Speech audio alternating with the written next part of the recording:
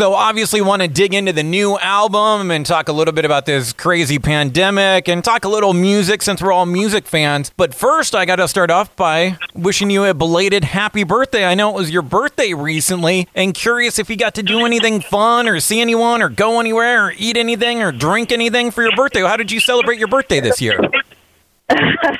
Well, thank you so much. I appreciate that. You know, it was really low key for my birthday this year. I think on my actual birthday, I went out for Korean barbecue, I think is what I did on my actual birthday. Yum. And then that Friday, because my birthday was on Wednesday or something, Friday, the band cooked for me and we had a little get together. And then this Saturday, this is an extended birthday, obviously. This Saturday, I'm going bass fishing up in Ojai, California. So, that'll probably be my last hurrah of my birthday, but I'm pretty chill. Is that really the dream though? The perfect way to spend your birthday is fishing?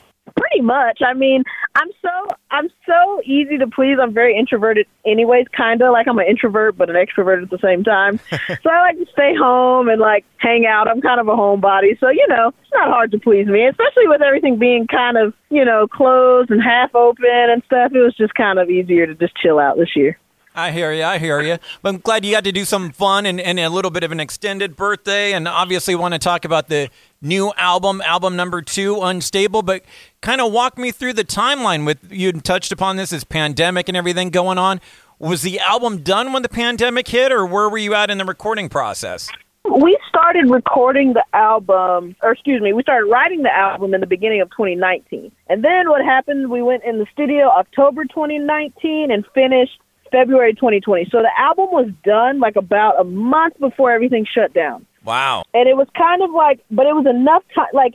I knew so many bands who had already set their release dates and everything when it happened. So I was while it sucked, I was kind of glad that we hadn't quite announced everything yet, so we had time to sit back and really see what was going on and what we needed to do. And after we thought about it, we realized we kind of still want to put out the singles, kind of get a lot out of the singles and build a lot of anticipation for the record. So it actually, in a good way, made us get the most out of everything, out of the singles, out of the videos and all that we had to do. So it ended up being a positive for us, which is weird to say because this year, last year sucked for so many people, and it sucked we couldn't tour, but it still ended up being a really good year for us.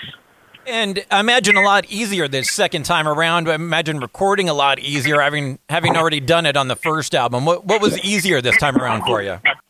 I think more so than just the actual, process of recording, because we've been doing that for so long. But I think it was more so the confidence we had going into this album. With Freak, that was the first full length that we did. We tried a lot of new stuff. We went to radio for the first time. We tried some heavier stuff for the first time. There was a lot of things we did that we had never tried before. So we were we'll see how it works. And after seeing that it did so well, that we picked up on so much press and radio and so many new fans, we had a lot of confidence going into this record that whatever we chose to do and whatever way we wanted to represent ourselves musically would connect with people and go over well. So I think it was more of a positive. There wasn't, any challenges or anything because, like I said, recording-wise, we've been doing that for so long. So it was really about a mindset this time, if that makes sense. Yeah, totally. And how did you hook up with Dave Otero? So it's funny, Dave actually he mixed an EP that we did when we were younger, back in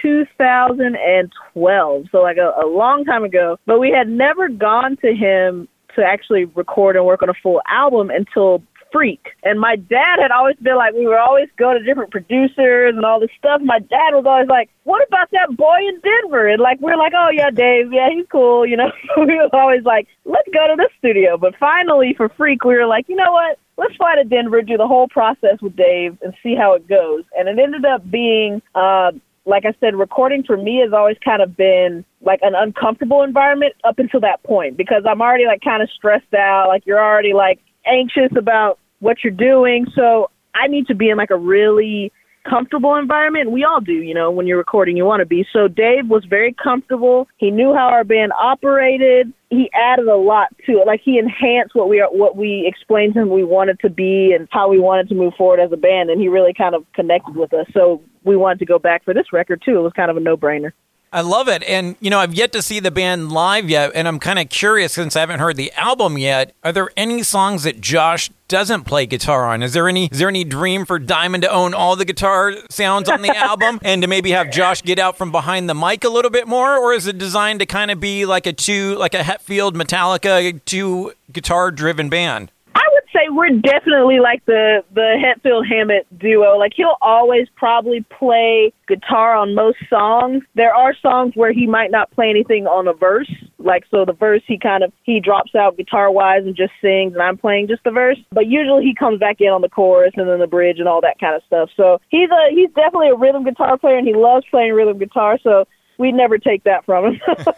I can't wait to see the band live, and obviously we have to kind of wait and see how that happens. But just going through some of the tunes that we have heard so far, and it's funny, I've been joking on the radio when I first got it, I'm not right, and I've always joked like, hey, I haven't been right since day one, and these people in Tetrarch totally get that. I love it. Thank you. Yeah, I mean, that song is one of those songs that came out kind of naturally, and we were at first like, oh man, how are people going to take this? It says I hate myself in it and all this kind of stuff. But it's crazy how much it's like resonated with so many fans and so many people. So I'm really glad that we ended up keeping that song on the record. It's actually like my favorite song on the record, so pretty cool. So far, I've really been digging Negative Noise, and a fun video, and you got to play dress up and have a little concept behind it. Whose concept was that? Vicente is the director. He lives here in L.A., but he did our video for You Never Listen, and we wanted to have him back for Negative Noise. And we kind of gave him a vibe of what we wanted, like, the kind of vibe or image we wanted to portray with the video. And then it was kind of his concept that he took and ran with. I remember when we were shooting the video, me and Josh are usually very, like, super hands-on with everything. Like, we want our vision to come to life with every little thing. We have a vision for everything. But this video, I remember when we were shooting it, we shot it in Atlanta. Josh looks at me at one point and he's like, do you know what's going on? I was like, nope, I'm just going to hope for the best and let Vicente's vision come to life with this one. And we were really happy when we saw it. We were like, oh, okay, maybe he didn't know what he was doing, but we had no idea when it was coming together. We kind of, like I said, we gave him an idea and then he ran with it. Was it fun to get all dressed up and put on the makeup and stuff? Oh, of course. I mean, it's long days, and the one bad thing was we recorded it, or we filmed it in Georgia at like a warehouse in like kind of south of Georgia, but it was cold. It was winter, so it was really cold, and there was no heat in there. So, we're in there all day just freezing. It was so cold. So that's what made it kind of like, oh, God. But other than that, it was pretty fun. I love the solo in that tune, and it almost looks like in one part of the video you're smiling and having some fun with it too. Yeah, it's funny. I guess that was kind of something I didn't notice until I watched it back, and it's funny to see a bunch of people notice that too. I was like, it definitely wasn't intentional, but I guess I was having fun. I do love playing guitar, so. Well, kind of fun with it being so serious with the kind of storyline, and then to see you kind of crack a smile at the same time was a nice balance. There you go. I'll look at it that way, too. I mentioned earlier, and there's always been this talk about you guys and bringing back new metal, and I've seen so much new metal talk around you guys, and I even saw a story that you did kind of listing like the most influential new metal albums to you, but, I think anyone can kind of rattle off those obvious ones, the Linkin Parks and, the Slipknot and all that, but I think it's more about kind of digging into those maybe second-tier new metal bands. It's almost kind of weird to think of Papa Roach as a second tier, but there's so many great new metal bands that I feel almost get ignored when talking about new metal. Yeah, it's weird because, I have to admit that when we were coming up, obviously when I started playing guitar and getting into metal, Metallica is my favorite band, but I was into a lot of Megadeth and a lot of thrash bands and Ozzy Osbourne and all of that kind of stuff. But also, I was into, obviously what was huge at the time, the Korn, Linkin Park, Disturbed, all of that. So I didn't listen to much of just like the more B-list kind of new metal bands because I didn't consider myself like a new metal head, but I did love Limp Bizkit, I'm not going to lie. But, it was funny you say that. I was in the car yesterday driving somewhere, and on my Spotify, the band Flaw came up. Yeah. And played a couple of their songs. One's called Medicate, and the other one is what's that big song they had? It's called I can't even think of the name right now. But anyways, and I was like, this band's kind of jamming, dude. I was feeling it yesterday, so if I had to pick one right now, it'd definitely be Flaw, I guess. Was it a Hole or Payback? Maybe was the tune you're thinking of? No, it was. I'll actually tell you right now because I can just pull it up. Here it is. Get Up Again. That's what it was. Ah. Yeah, they have some good songs, surprisingly, and they're not a band you hear that like a lot of people talk about, so.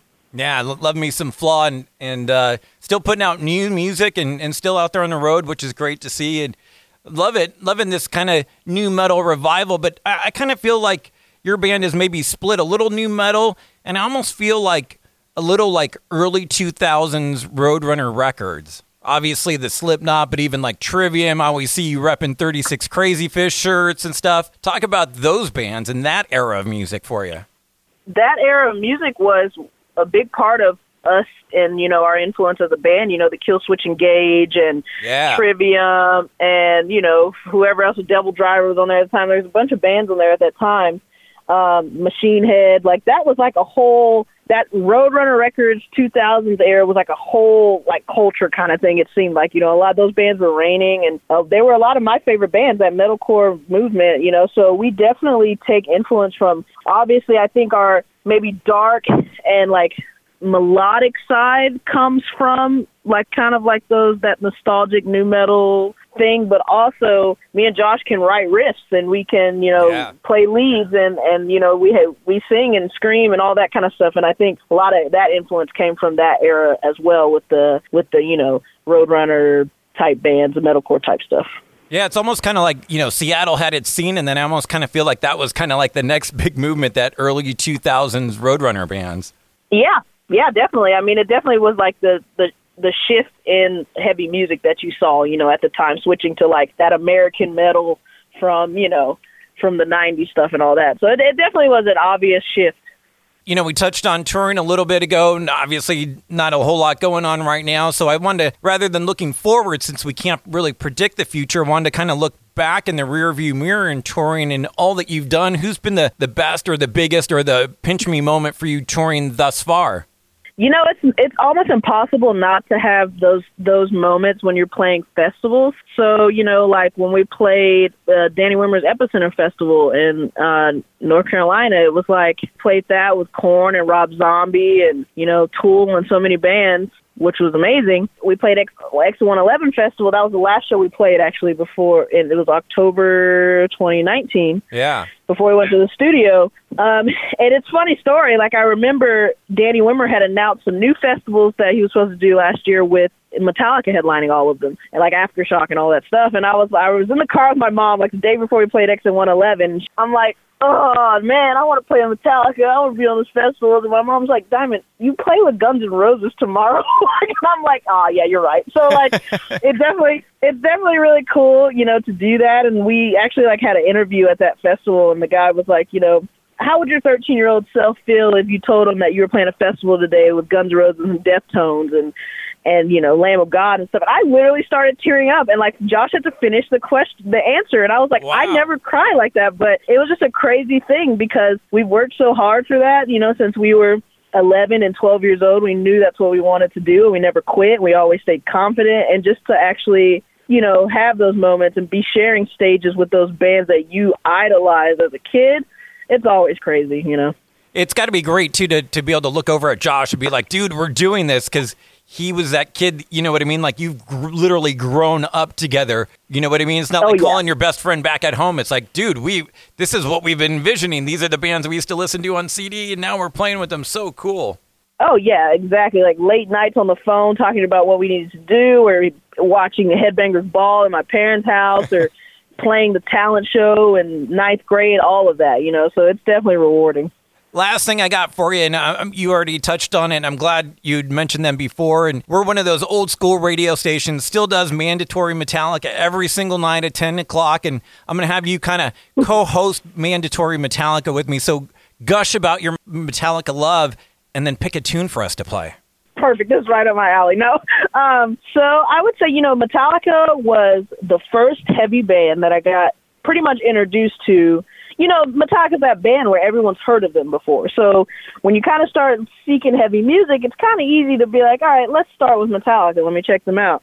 And what I love so much about them was that not only were they amazing musicians and wrote amazing songs that there was hooks anyone could really get into. It was like they were amazing entertainers. And I used to come home every day and watch like their Cunning Stunts DVD and their live DVDs. I don't want to cuss for you, but their live DVDs, from Seattle and all of that kind of stuff, Binge and Purge, and just watch them over and over and over again and just like learn how to be an entertainer and learn how to be a guitar player. And in Kirk Hammett, seeing the guitar player that I wanted to be. So they instantly became my favorite band and stayed my favorite band because they taught me so much. I learned to play guitar to the Master of Puppets album. Essentially, that's the album that I learned the most of in the beginning. But I will always have a soft spot in my heart for them. They will always be my number one band in my life because of I feel like they've done so much for me other than just me being a fan of their music. And Lars Ulrich is like my music business idol. So I feel like I connect with them on a lot of levels. But,